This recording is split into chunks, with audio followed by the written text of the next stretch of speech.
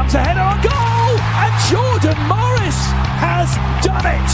Appealing in vain for offside, the Chicago Fire defenders. Jordan Morris from the doorstep saves the day for the Sounders.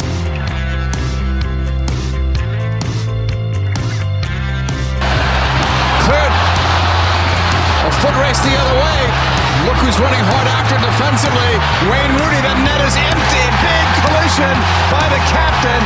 That is unbelievable effort. Rooney putting one up. Acosta. Header! Goal! Hat-trick! Acosta!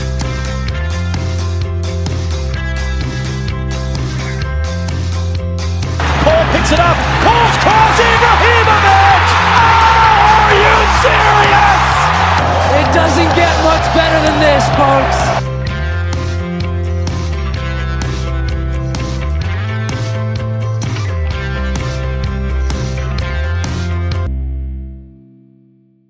The Stateside Soccer Show with Logan and Jordan. Hello and welcome to the Stateside Soccer Show. My name is Jordan Wiegand, and with me today is a man who is having some side effects for his booster shot. It's Logan Stone. My side effects are aplenty today, but I'm sure we'll get into that later on. I don't know what that means, but I'm just going to be, I guess is... Which one? A plenty or side effect? Which word don't you understand? I don't understand aplenty very well. It means... It means aplenty, duh. Yeah. Okay. Yeah. What's the official definition? In abundance. Do you need an abundance? Do you need abundance broken down? Can I have the origin of that word, please? Yes, from England. England? Is it really? I have no idea. I'm thinking it's English, right? I'm thinking it has to be. Well, yeah, Jordan, but everything comes from Latin. Not everything does. Everything. Name one language that. Okay, never mind. Don't.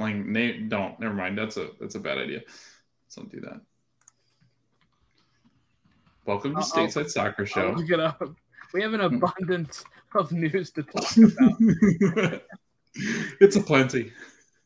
Oh, you know what? It is from mid-14th century French, and it comes from the Latin word abundantia. All right, I like that version better. I think we should start using that word. I have an abundantia of news and stuff to throw out to you. Butchering the way to say it too, but oh well. I'm sure that the Montreal fans can correct us if we're. That's true. Butchering it. That's true. They could. But yeah, so we have an abundance of stuff to talk about here today, so we're gonna get into it here. We have the Revs NYCFC game to talk about, which was an instant classic. We Philly versus NYCFC, which was not an instant classic. And we have Portland versus to talk about as well, and preview MLS Cup, which is this Saturday at 3 p.m. on ABC.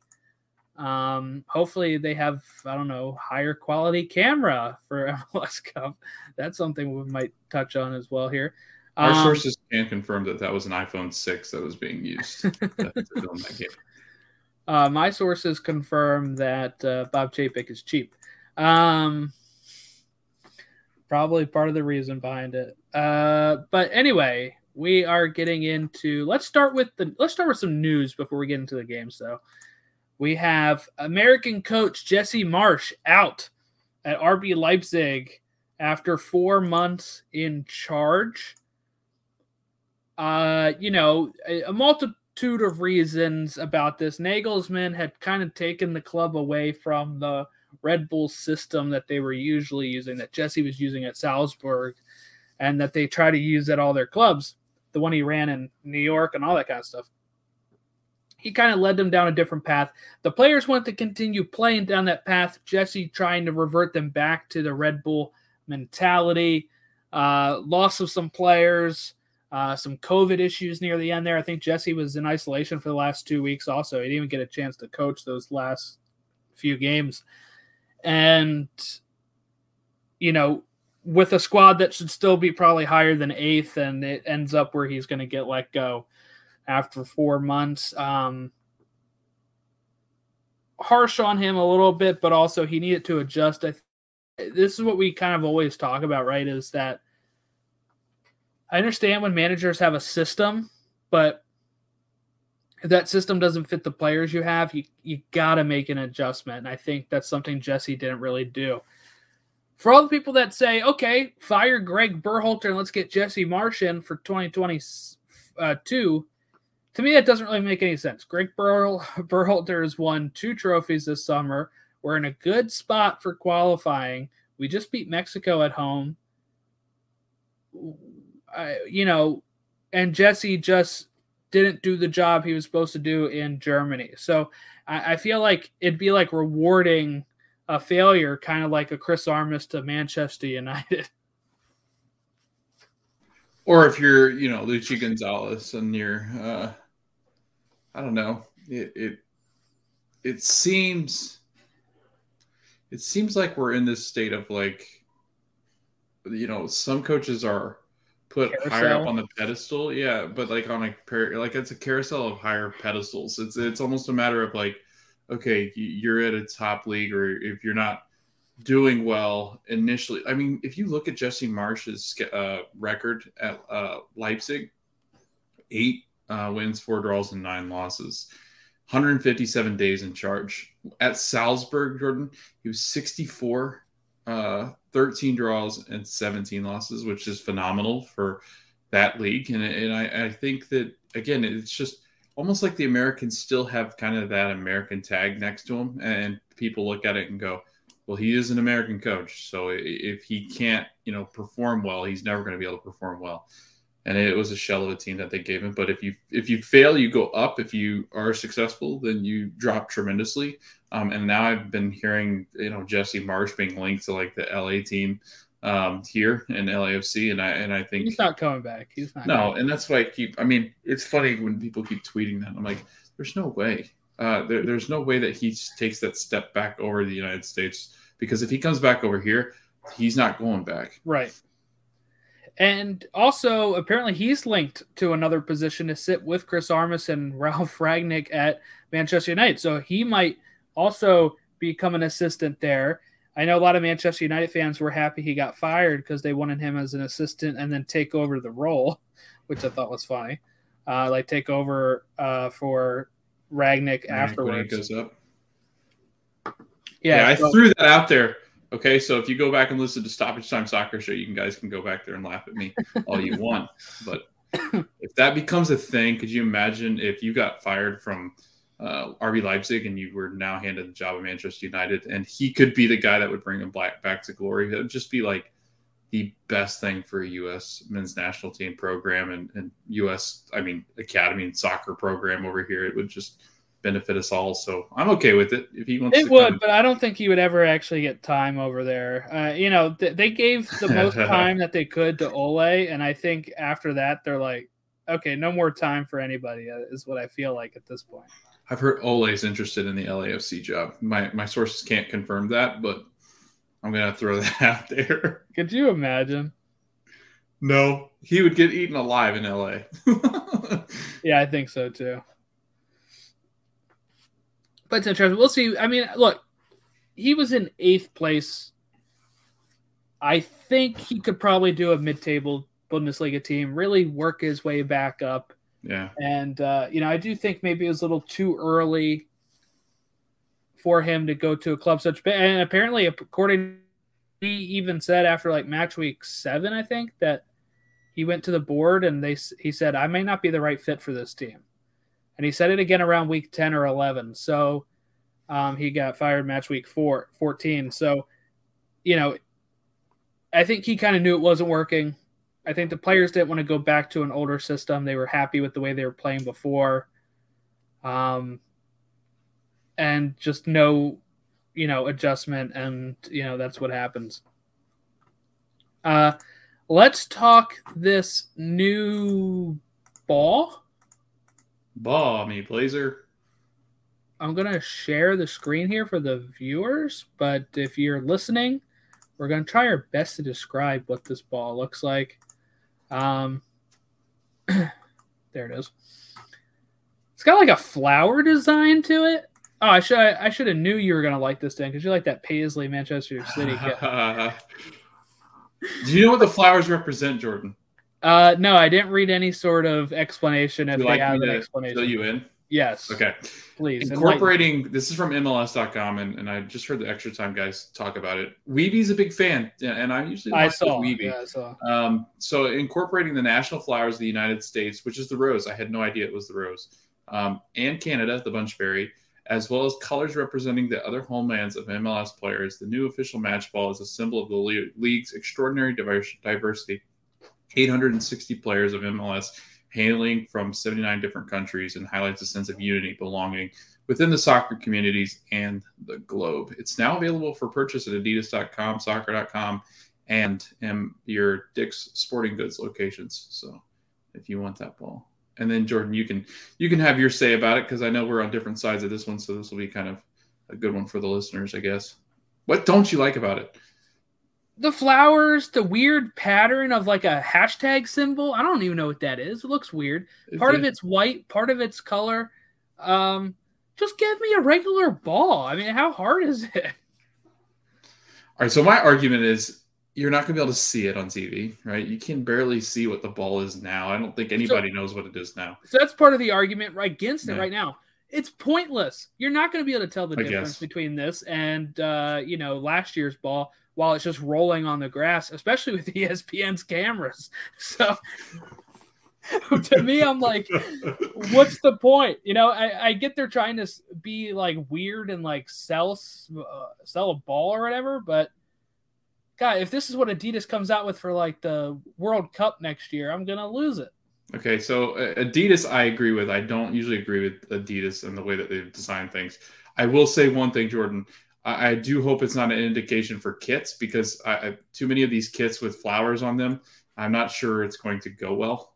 So I am hoping they stay away from giving the Paisley stuff for the kits. So I don't really know. As far as like the ball's concerned, I like it. I think that it's great to recognize diversity in the game, in the community. And honestly, what other way could you really do it to make it, I guess you could make something where you make a flag or something that symbolizes it and have it fly in MLS stadiums. But it's a symbolic gesture. It's a nice gesture to the 860 players in this league. And we keep growing as far as countries we've added. I think we're going to eventually get up to 80, 90, which will be even more impressive as time goes on. But I like it. I think it's pretty. I think it's really cool. I do think it's weird that we are the rose for the national flower. Like, I can't even think of where the roses are grown that this would be like. I mean, if I'm thinking United States, for some reason I think sunflowers, but not necessarily roses. I don't know. I mean, we never mind.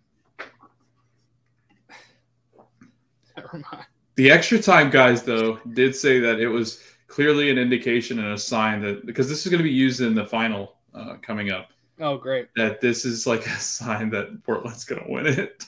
Is it Rose City? Yeah. I mean, definitely. Okay, then we're definitely not seeing it on Saturday, because that game is on ABC. So we're not seeing this thing clear.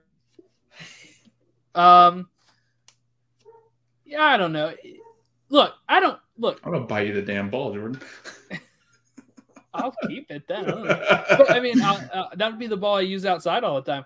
But, when it comes to it, I think a lot of times with this stuff and crests and all that kind of stuff, when they come out with something, they say, okay, now what can we make this symbolize? I don't think they're sitting there like, we want unity, so let's get some flowers. Like, I think they make it and they're like, well, this could be the unity of what's our flower? Rose? Oh yeah, this one. That's definitely the unity of the clubs and how many we have. Like, I don't think it starts off that way. I guess you could have like had like a fusion of the flags would be more of I guess a symbolic. I got a really good design idea. Are you ready? Hold on. You just keep talking while I look for it. Okay. Okay. No, but I don't know. Like, I think when you're looking at ball, it's all relative. Just because I think that it is a symbolic thing in the game. It's obviously the ball they're using to play the game, but it's also symbolic because no matter where you go in the United States and the world, the ball is always the same. So, kind of sprinkling in a little bit of diversity, because I guarantee if you look at the last couple of soccer balls in the league, I mean, they just look kind of bland. I would say that they've got like some kind of traditional color scheme that they go with. So like I'm looking at the 2021 ball, and it's kind of like orange, blue. It's got like the United States flag and it's got the Canadian flag in it. So it's kind of got that same idea. It seems like whenever you have these match balls that they have the symbolic nature of like, we have Canadian teams, we have, US teams.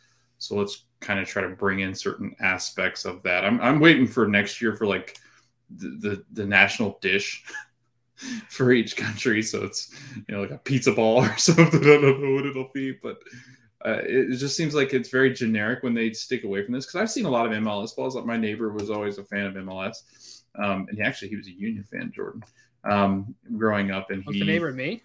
No, it wasn't you, but he did grow up, and we had they had the MLS ball, and I think it was back when it was like the black and white, like normal soccer ball that you would normally see, and it was MLS, and I always thought it was weird that the ball was black and white. But all right, so I got some design ideas. Are you ready? Yeah. Design idea number 1. People listening, it's just the black and white panel ball, just a regular soccer ball. How about that? Design number 2. This 2010 Jubilani MLS ball is beautiful, by the way. They used the Jubilani in the 2010 South Africa World Cup. MLS had it with blue and green because that's what the logo used to have. Now it would be like red and white, I guess. But just something simple like that. I don't need roses. I don't need the next side dish of each state. I don't need each state's favorite candy bar. I just want just something I'm going to kick around. Hey, a poutine soccer ball would be pretty interesting. I mean, you're not going to throw down some Skyline chili soccer. That's it. Jordan, you're brilliant. We could come up with like when you're playing in away cities, you have to play with like their dish. So it's like, in Philly, you got to play with the cheesesteak ball. Oh my. Orlando, I don't even know. I think it'd be like a Mickey pretzel or a churro. Yeah, seriously, what does Orlando have that's not Disney related? I was going to say, I mean, we got a lot of Brazilian restaurants because of the flair that we have here.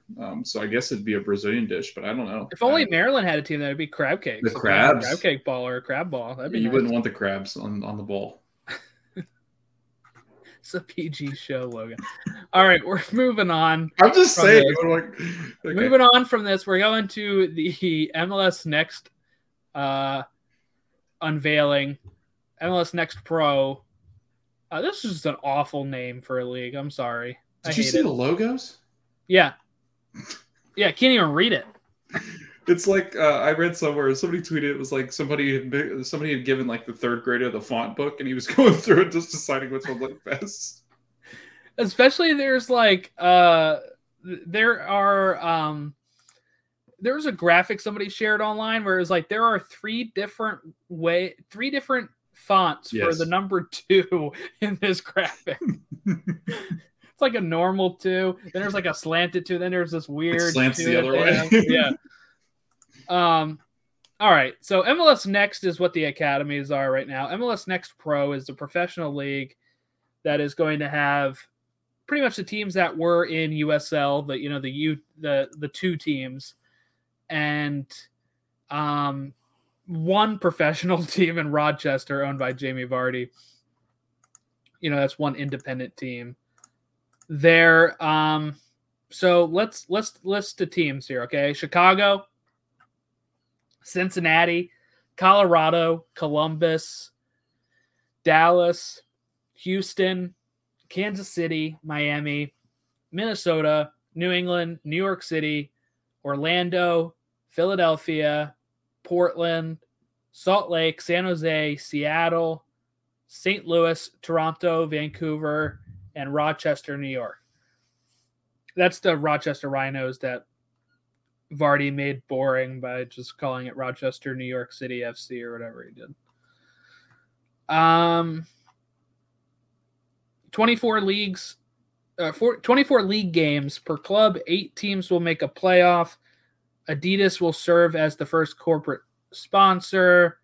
They'll have Charles Outchek as president of the league. I'm not really familiar with him. Ali Curtis, who left Toronto, by the way, is becoming the senior vice president of the competition. So that's interesting. But league starts March 2022.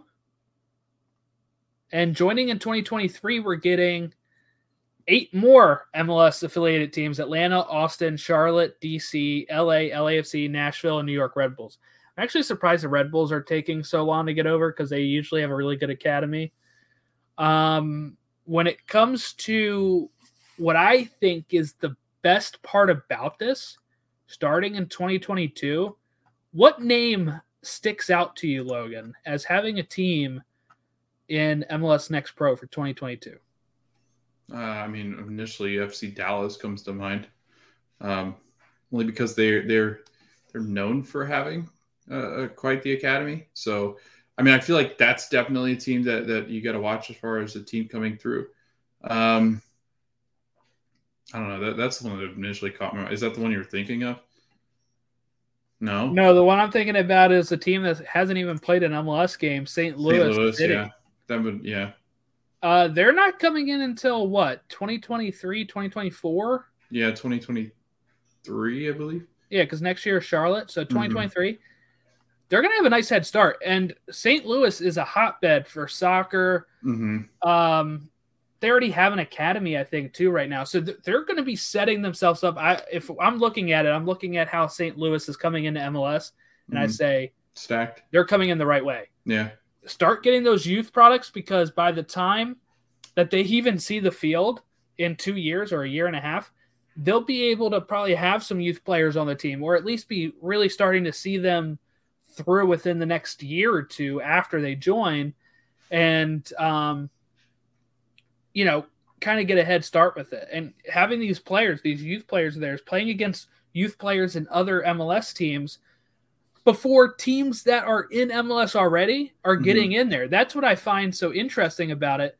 And what I really like about them doing it, they're joining before DC, Austin, Atlanta, both LA teams, Nashville, and Red Bulls. Yeah.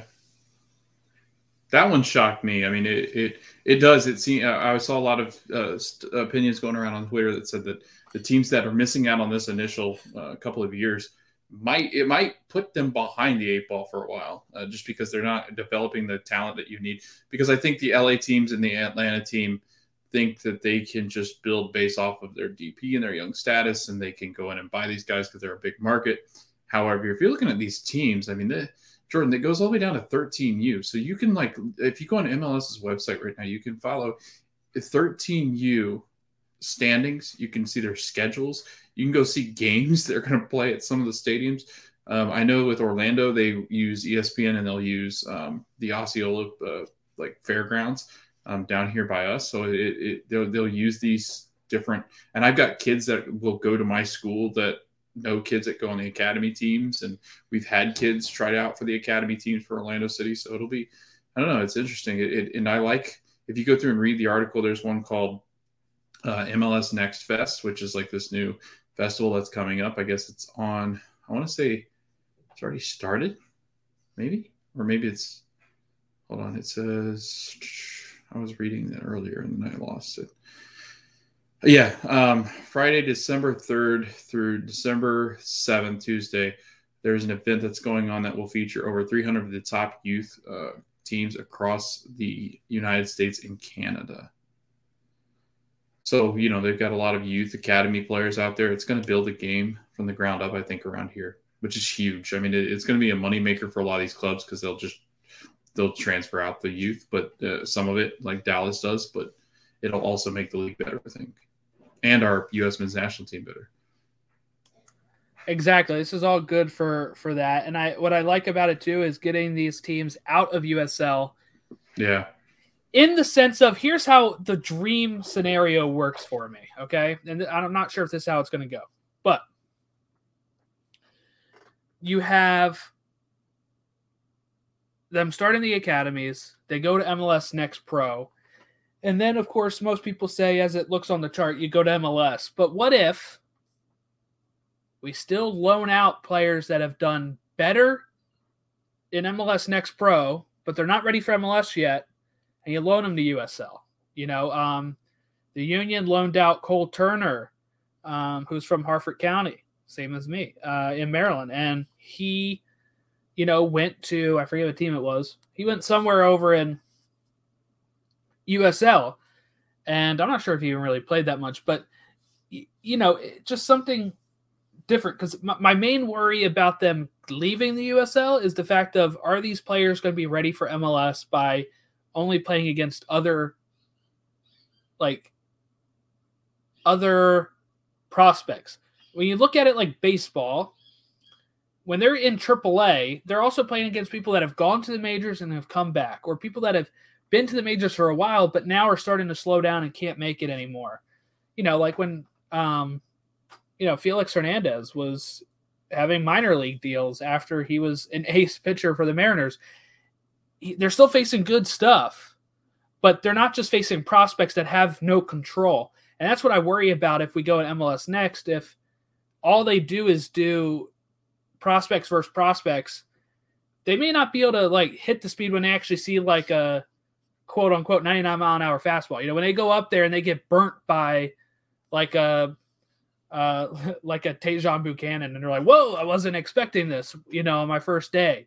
That's where, so if it'd be nice if they go MLS Next Pro, strong people maybe go over to USL and get some, a year loan. And then they say, you know what, we're ready to bring you into the main club now.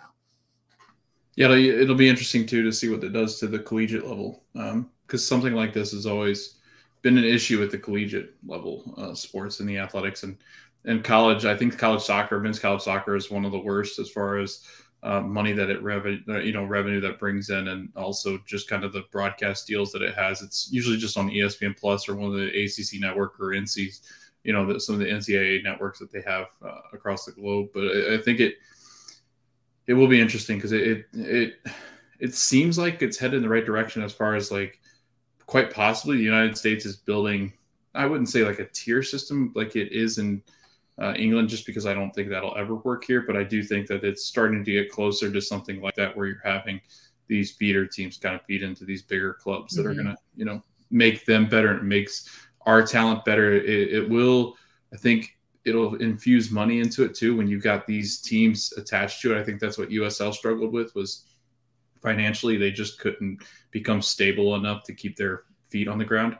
Whereas now they're tied to these big MLS clubs, and these big MLS clubs have, some of them have billion-dollar owners, million-dollar owners that USL owners only dream of. So it's a big step forward, I think, as far as getting this on the ground. And now it'll be interesting to see who gets the broadcast rights to it. I don't think it'll be big broadcast rights. I don't think so. A YouTube or ESPN Plus, maybe. Mm-hmm. But I also would like to not have, and this is probably asking too much here, I would like for them not to all be named blank club number 2. Union 2. Union used to be called Bethlehem Steel. That was fun. FC Dallas 2. Seattle Sounders 2. I want some creativity. Imagine if all the minor league teams for baseball were Orioles 1, Orioles 2, Orioles 3. Or just Orioles A, Orioles AA. At least come up with something that maybe fits the theme. If it's Union, maybe there is, I don't know, where they somehow tie in Philadelphia, Sons of Liberty or something. I don't know. Sons of kind of fun, whatever. Yeah. I mean, something where you have the Orlando Cubs. Yeah. The Orlando Simbas or something. Something where it adds something to it. The way that Orlando Pride for the NWSL fits in with the Lion theme. I want stuff more like that than just Union 2. Yeah. It's so boring. The Baby Dukes. Because what makes you want to go see a Union 2 game if you're a casual fan? You're like, well, they're not as good as Union 1, right? Right. So why would I go see it? But if it's named something else, you're like, oh, okay, it's like their minor league team, whatever. Like, I don't know. You might be able to get more people that buy into the brand and start wearing the hats or the clothing of like, oh, that Union MLS Next Pro team crest is awesome. It's not that awesome when it's just a snake with a 2 next to it instead. Like that can help. I mean, I see people wearing minor league baseball stuff because they have silly brands, like the Montgomery Biscuits, and like stuff that gets people talking or gets people like, oh, that's a cool logo, let me wear that, than just, oh, it's our same logo with the 2 in the background. So that's my hope for it. Especially when we have, they also said more independent teams will be coming in 2023 as well. So we'll see how that goes. All right, you ready to get into the actual games? Oh, there were games. Okay. Yeah, let's get into those. So New England versus NYCFC. Buxa scored. First it was Rodriguez scoring 3 minutes in for NYCFC and Buxa equalizing in the 9th minute. And that game got off to a hot start. And it about stayed that way until we went extra time. And Castellanos scored in the 109th minute before getting himself a second yellow. And getting thrown off the pitch in the 113th, and then Tajon Buchanan equalizing in the 118th, and then going to penalties with NYCFC triumphing over New England Revolution. Now, you told me this was your favorite game to watch as a casual for MLS. Mm-hmm. Yeah, and jumping into it full-fledged this year as the first time around, getting to see MLS Cup and what it's all about. I think that this one was like the epitome of what MLS was. It's like MLS After Dark met a beautiful game of soccer. And it was really nice to watch. I thought it had everything. I thought that New England, they looked rusty at first, but as the game kind of settled in, they did start to kind of look like their old selves as they did in the regular season. There were times where, I guess, chances that they created, they couldn't put them home. The last 10 minutes after Castellanos gets sent off was the most heart-wrenching, and I wasn't even a fan of either of the teams. I mean, it was so hard to why I was nervous, and I didn't know what I was nervous for. I mean, I didn't know what I was expecting. I think I was expecting a New England win at that point. After they scored again, I was like, they could win this game very well and kind of set themselves up to go forward at the momentum that they had. There were moments where I thought that New York were going to pull ahead even more, but then kind of got stymied a little bit in the attack. And then when Castellanos sent off, it just didn't seem like it was likely that they win. And then all of a sudden it goes to PKs. And then I thought, as far as PKs were concerned, I actually felt more confident for NYCFC for some reason, even though they didn't have Castellanos. I don't know. It just felt like something was in the water that we have been all over about Matt Turner being the best goalkeeper in MLS, but he was rusty. There hasn't been that opportunity to stand in goal and really create chances for yourself because New York City really had a hard time putting shots on goals. So Turner's just kind of sitting back there. It's cold out. It's, it's not the best of conditions. And then you go up against Sean Johnson, who's arguably one of the best keepers in MLS as well. So it had the perfect setup for everything. It had PKs. Tajon Buchanan, I thought, played extremely well. And then go figure, he scores as he's marching his way out of New England and on to better things. But it just had everything to me. Bruce Arena looked absolutely furious, as Bruce often does. He shows a lot of emotion on the sideline. Very Bill Belichick-esque, as he's just very disgruntled as he's walking off the pitch for the final time in a season that was historic for the Revs and now becomes even more historic for the Pigeons, man. It was great. It was like the beautiful storyline that I wanted. And it was everything every Union fan wanted. To host the next game, to have Castellanos out. And you're thinking, Union have a chance to do this. But then the COVID outbreak happens. But before we get there, Portland beat RSL. Not much to really talk about there, I don't think. I mean, RSL just didn't really look up to it. I did want to say one thing. Portland Portland seems to just find ways, and I know the extra time guys were talking about it, so I wanted to get your thoughts on it because you hadn't listened to that episode yet. But they were talking about the fact that there's a reason why Seattle and Portland, I think it was 7 out of the last 8 MLS Cup finals, have included a team from the Cascadia. And I think it speaks volumes to their ownership and their ability to build teams, because there are teams around there that have the resources that they have. They just don't build it correctly. So trying to find the blueprint that Seattle and Portland can have a really kind of just tough year where they finish first or fifth, and they still make this huge run in the playoffs, or whatever it might be. They've got these different circumstances where they just make runs. It's amazing to think that here we are sitting here on the final day, getting ready to happen in MLS, and Portland sitting there, pretty much the favorites to win MLS Cup. Yeah, it's I'm not surprised with Portland. Yeah. Honestly, we had them, I just showed this on the screen. We had them as the number 1 team on both of our predictions with Supporter Shield winners. That part didn't farther than the Supporter Shield winner. They're in MLS Cup final. I posted on Twitter after the game, and like you said, the last 7 Western Conference finals winners have been a team that is from Cascadia, and that's not including Vancouver. So it's really just Seattle and Portland carrying this weight of it being like Seattle, Portland. So it was like Seattle, Portland. No, it's Portland, Seattle, Portland, Seattle, Portland. Okay? I just wait till Vancouver gets their name in the next year. Next year, Vancouver joins the so big we have three. To know when we're making our predictions. Okay, is it going to be Seattle or Portland that get to the final this year? Write that down. And it really is just dominance. And when you don't even look at it like that, okay, when you don't even look at it like that, and you look at those 7, but then you look at MLS's back final, and you have Portland in that, and they win there as well.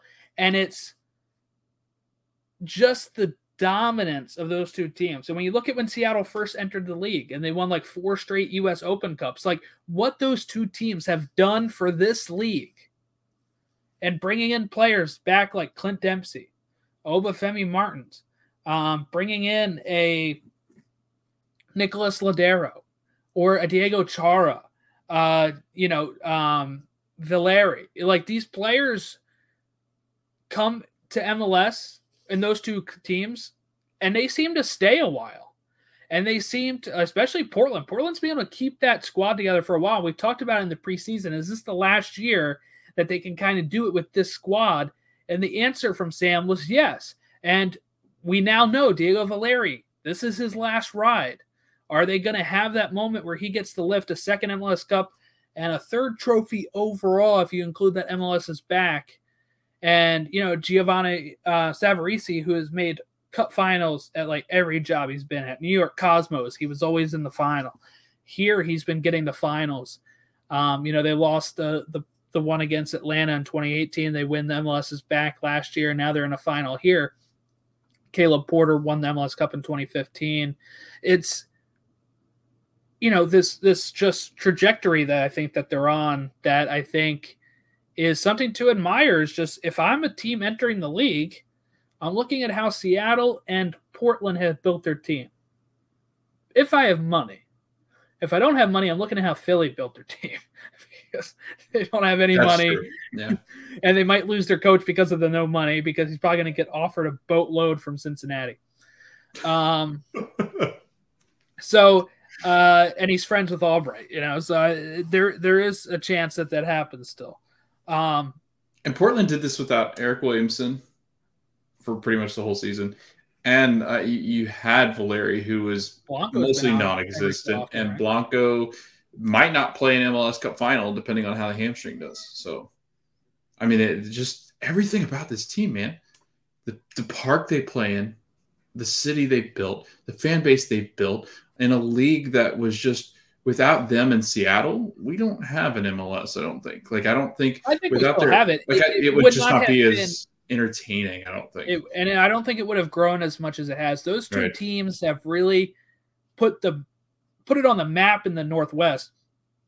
And the good thing is, those teams already existed. They were teams that were in other leagues. They had been around since the 70s. They have this rivalry since the 70s. It's something that has grown organically. It wasn't like a forced rivalry that MLS tries to force when they do like, oh, Columbus is rivals with Chicago. No, not really. It's an organic rivalry because the clubs have so much history in Vancouver as well. That whole Cascadia Cup has been around since the 70s, and those teams are not afraid of their names, right? We haven't had a Montreal change like Montreal. Montreal Impact had been around a while. For some reason, they're ashamed of their name. Seattle and Portland and to a lesser extent Vancouver know that the name doesn't really matter. They can become a global brand by just being good, and that's what those two teams have done. You have Timber Joey, that's probably the best thing about Portland hosting this game, and that thank God it is not at New York Yankee Stadium. Amen to that. Yeah. Thank God. I know people wanted it for the chaos, but I want to be able to watch an entertaining, fun MLS Cup. I do not want to be like on this weird camera angle looking at where third base is while we're trying to watch a soccer game. It's a drive deep down. Castellanos with a drive in the left field, and I'm really sorry for having to play this game in a baseball stadium, but it's just not a choice that we can really make. Sorry, my cats are back here fighting. They don't like the baseball field either. But no, Jordan, so here's a fun fact. 8-2 home teams in the last 10 MLS Cup finals. Jordan, do you know the only two teams to win on the road in MLS, speaking of the Cascadian teams? Well, Portland won in Columbus in 2015, and in 2016, Seattle won in Toronto without having a shot on goal. Yeah, Stefan Fry standing on his head to like 16 shots and having to get them to penalties, and Seattle winning on penalties. I knew that without you having even given me the hint. So thank you. Jordan, I think you and I should fly out to the MLS. What is Saturday? Let's do it. Yeah. We're both vaccinated. You know what? I just won the lottery. I think I can. Flights are cheap, right? They're like $500 to the I'm going to check. Oh, they're at least $500. I think somebody said it was $600 from DC, so I can't imagine it's any better for you. Now, I think that was Cheyenne over at Between Clean Sheets that does the DC stuff. She said that it was like $600 to fly over there. Not to mention how much the tickets would be at Providence. Oh, yeah, they're probably already sold out. Bonkers. I want to check that, actually. I don't know when they went on sale, but they're probably sold out. I think they went on sale today. All right, for one way, I can get to Portland for $198, but that's Southwest want to get away deal, I think. So it may not be the best. May not have the time that I need it. If I was to do this, then it was like one something. Okay. If there are any Portland fans out there that are listening to this on December 7th, Tuesday, your tickets go on sale over there for Providence Park at 3 p.m. Pacific time, 6 p.m. Eastern time, Jordan. So if we want to get some tickets to go. Yeah. Let's see. It's about $232 for BWI to Portland. That's not bad trip. At all. That's pretty good. That's pretty good. I don't know what that airline is though, so I'm a little worried about that. What is it again? What's the airline? I don't know what the airline is. It looks like an F, like a green F. Oh, Frontier. Oh, is that what it is? Yeah, that's a decent. I mean, it's the economy flight, but yeah, they're better than Spirit Airlines. So okay, Jordan, I can meet you out there for $175. Not bad. We're going. Let's go. Okay. Live show at there. Right. But yeah, so Portland. I'll tell you, I'll be wearing my Portland kit on Saturday. Yeah. So let's get to the Philadelphia Union NYCFC. About Saturday, we started getting to the point of, sounds like a lot of Union players are going to be out for this game, and it got real worrying. And that's exactly what happened. People, on Friday trying to find out who was training because they couldn't train on Friday. or they couldn't train on Thursday. They could train on Friday, something like that. And, it got to the point of 11 players being out. Kevin Kincaid of Crossing Broad on crossingbroad.com. They're a Philadelphia blog. It sounds like 11 players were forced into health and safety protocol, were unavailable, and included 75% of their defense and their goalkeeper. He talked to a few stories and figured out that there's a few things that led to this. There were staffers who also tested positive. One of the possible sources is a player's significant other. A second player was in contact with a family member who traveled from overseas to the U.S. And it seems like a lot of people are really putting stock in the Olivier Mbazio thing, but that doesn't seem to really make any sense because it doesn't add up. It doesn't add up timeline-wise for when that would have happened, because he missed the first 2 games of the playoffs. He was back for this game. So I guess technically he could have, but, they came back on the 20th. I think they would have already probably been testing positive and would have missed the Nashville game, I think. So it's a little tough to swallow at this point with how good of a run that they were having, and, the penalties against Nashville, and then having the chance to have a game at home without Castellanos on NYCFC. It really felt like it was building to something. And if something like this happened, and, there's nothing to really even blame it on. It's just bad luck when you look at it this way. I do think going forward, the protocols are going to have to change, right? Like, if we're going to keep talking about a new normal or that COVID isn't going away, yeah, you got to do a better job. Then we need to start changing some of this stuff. If they are vaccinated, which the union are 100% vaccinated, if they're vaccinated, if they're asymptomatic, at that point, it's on the other team for not being vaccinated. I don't know. I feel like we're getting punished for being fully vaccinated, while it's like, well, you can't play against them because maybe they're not. Like, and that you could spread it and get it even worse. And people can pass it while they are vaccinated. My point being is the effects are usually lessened due to the vaccination. So there wouldn't really be as much of a significant sickness. I don't know. I think going forward, we got to start looking at, in all of the sports, okay, if they're vaccinated, we're going to have to start coming up with some different rules, because, unfortunately, fortunately, the vaccine is available for really right now, whoever wants it. So if at that point they're not taking it, they're probably not ever going to take it. And at this point, the leagues themselves, like NBA, NFL, I think MLS, MLB, they're like 90% vaccinated. The protocols are going to have to change. We can't, like, if it's not going away, there's going to be a new variant. We just learned about Omicron. If there's going to be a new variant next year as well, then things are going to have to be reassessed on what it looks like next year. While I don't think the Mbazio thing really affected it, there is the issue right now with the pandemic and having the FIFA calendar having the breaks, and I'm fine with that. They have to get these qualifiers in. But maybe not scheduling where as soon as the qualifiers are over, it's playoff time. That's what I think really stretches, because, these players were going to like South Africa, which is, huge with the Omicron variant right now. And, having all of that stuff, and like the thought of, well, they're not going to bring it back. Well, why wouldn't they bring it back? So then you're missing some of your key players for playoff games. Seattle had some of the same problems with some of their players that are that were in the Africa qualifiers, and it just becomes a little messy.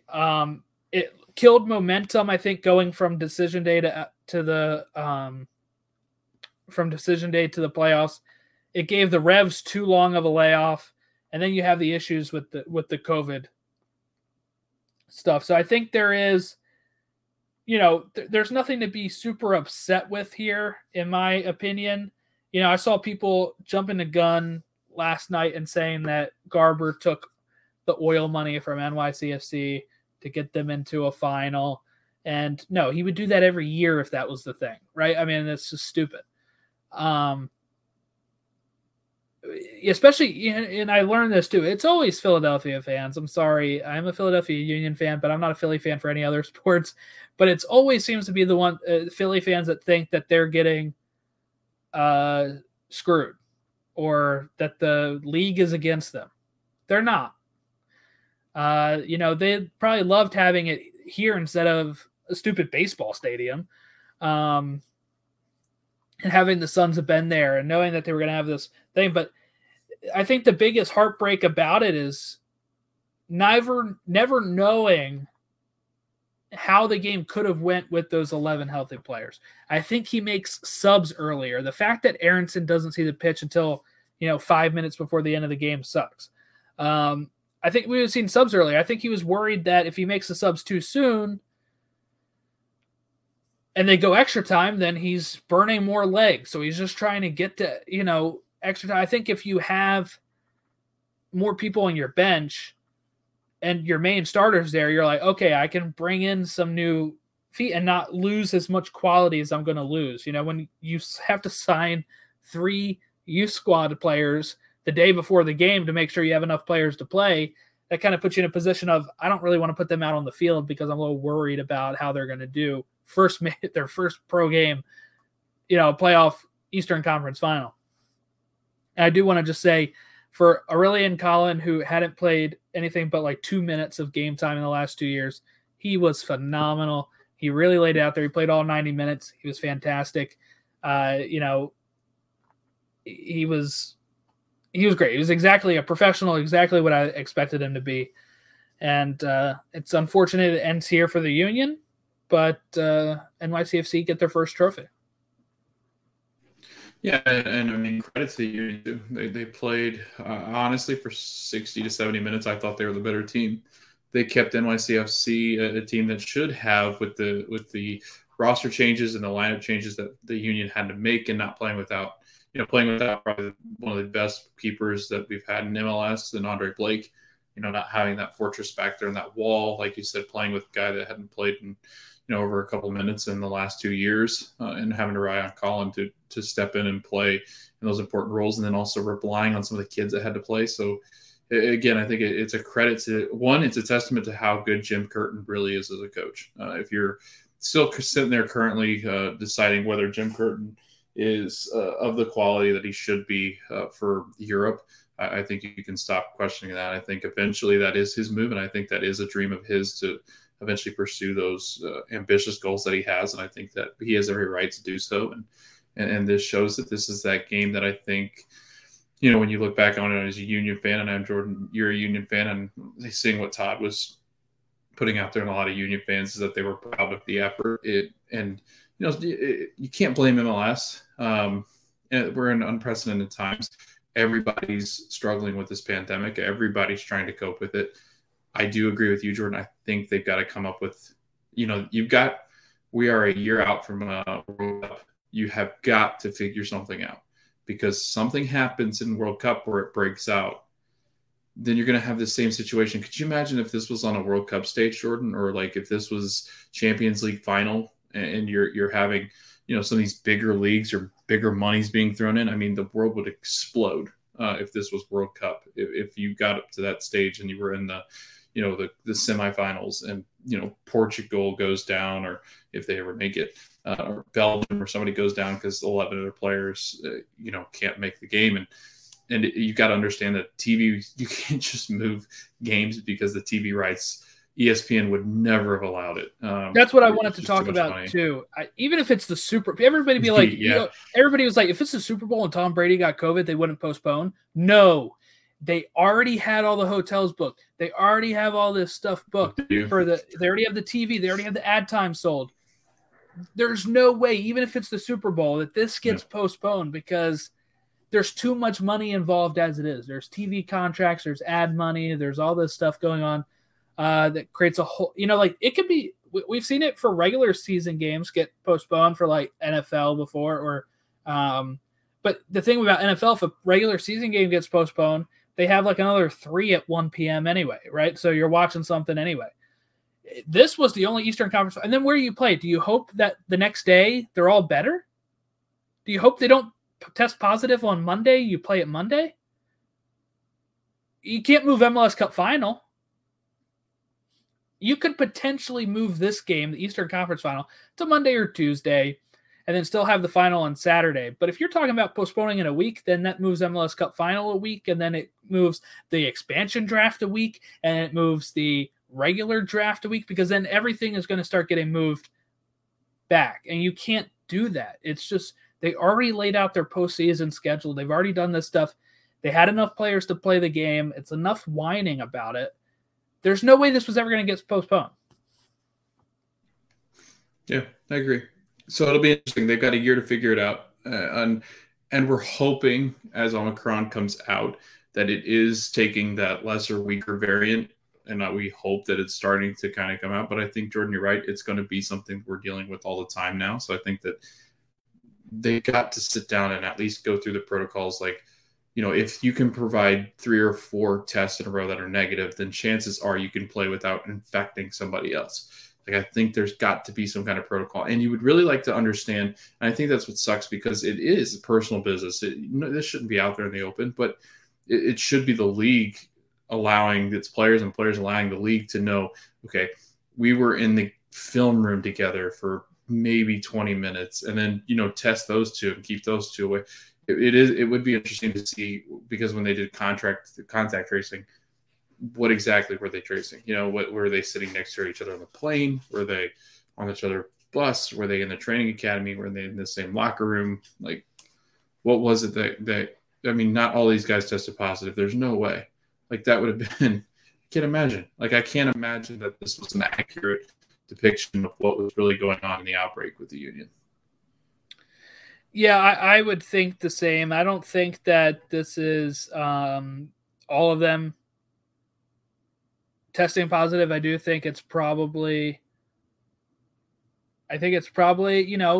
maybe 1 or 2, and then the rest were nearby or something, All right, let's look ahead to Portland versus NYCFC. This game is going to be a lot of fun. We're going to have Timber Joey. We're going to have it playing on beautiful Providence Park. Really looking forward to how this game is going to go. But I want to get your predictions. We're going to start looking at some predictions for how this final is going to go. Now, we both said some different. I think you said Union versus RSL. And I think I said RSL versus NYCFC. So we were wrong, and we apologize for that, because it is going to be Portland versus NYCFC, December 11th at 3 p.m. on ABC. So I want to get your thoughts, Logan, on how you see this shaking out and a scoreline. Yeah, so NYCFC has, I saw them play early on because I had season tickets here to Orlando City, and I saw them play early on, and they were playing extremely well. They weren't getting results, but they were defending really well. I think it was actually during one of their kind of hot streaks. It was earlier on in the season. And I thought that they looked like a really competitive team. And this is back when, they had guys healthy. And I think a lot of people forget Tanner Holm's not healthy. He's not been playing, which was a huge hit. Probably their best player, one of their best players, arguably. They've won the last 2 games basically without Tati Castellanos in the mix. Losing him to that red card and then having to beat Philadelphia in Philadelphia without Tati, even though circumstances were a little bit different. Tavon Grace played really well. Jesus Medina has played well this season. Maxi Morales at times has looked really good. And I do think that eventually they can get more out of that position, whether they move forward or try to get more out of him in that role. And then, Sands has played extremely well. As Sean Johnson is a solid back there in between the posts. Portland, having missed Eric Williamson all season, pretty much, again, without Diego Valeri involved at all. But then you have Yimi Chara, you have Diego Chara playing. And when you have guys like that, it's really hard to beat them. If Sebastian Blanco is healthy, any form of Sebastian Blanco, 20 minutes, 30 minutes, whatever he plays, maybe gets in the full 90. It's going to be a good game. I think it'll be a really tightly contested. I think it's going to be kind of like this New England game that we just saw. I'm hoping for something like this because I do hope it's entertaining and interesting. I do think it's going to be that way just because I think NYCFC, I think, can control the midfield pretty well, and they do like to possess the ball. Portland is going to try to smack you in the mouth and get out on the counter and kind of get in those wide spaces and create. They rely heavily on their midfield to get out in those spaces. So I think that it'll be an interesting mix of two teams, both good coaches in Gio Savarese, and then you've got Ronny Deila, who has been a phenomenal coach this season. I think was overlooked because of all the good coaches that we've had this season. Jordan, I think after all that long-winded stuff, it's tough, but I don't see NYCFC going into Providence Park and beating the Timbers. I just don't see that it's going to happen. I think that when you look at a team that has been competitive all season, I think Portland has been phenomenal in what they've done. Again, finishing in the spot that they did and being able to kind of pull themselves up out of it and compete in the playoffs and get to this final spot in the playoffs against an NYCF team that maybe has been seen as overachieving, and many thought that they were dead in the water. I think you and I had thought that when we were talking. It was back when we were looking at Atlanta and talking about the fact that NYCFC was charging forward and trying to get back into that playoff hunt and ended up getting into one of the top 4 spots in the East. It really did kind of show just how good I think that this NYCFC team is. But that being said, I'm not sure that NYCFC has enough to win at Providence Park, and how hard it is to win in the Cascadia, in the weather that they're playing in, and I guess the circumstances that they're going to be playing in. I think that Portland's easily got the better opportunity to win this game. And I just don't think that NYCFC are going to have much of a chance. So I'm going to say, with that long-winded thing, I'm going to say Portland. I'm going to say Portland win this 2-1. And I'm going to go as far as saying that it's a last 10-minute goal for Portland to seal the deal and bring home Portland an MLS Cup that they're dying to get. So, yeah, I'm going to go MLS Cup winners, Portland Timbers, since we picked them for the Supporter Shield. And so I have Timbers winning 3-2. I have a very intense, fun game for a final here. I think maybe it'll be like a 3-1, seems to be comfortable type of win, and then NYCFC scores kind of late, and then it's like, uh-oh, will Portland hang on? And then they will. And they'll win their second ever MLS Cup, their second trophy in 2 years with the MLS's back, and send Valeri out on a high note. So that is what I think has been and what I hope to happen. But, yeah, I guess that's about it, right? I mean, I don't think we have anything else to really I think that's it. Talk about here. So if you want to give us a follow, you can reach us on Stateside on Twitter at Stateside Show, Instagram at Stateside Show, Facebook.com/Stateside Show, and email us statesideshow@gmail.com. I got to tell you a funny story after this. But that about wraps us up. Thank you for watching, and we'll catch you after MLS's Cup. We'll talk to you after MLS Cup. Next week, we'll break down what happened, why Portland won, why NYCFC lost, and then we'll go into previewing expansion draft type stuff and all that fun stuff. So thank you for watching and enjoy MLS Cup Final. Jordan, I really hope that Timber Jim doesn't cut me down because I'm a stump. It's Timber Joey.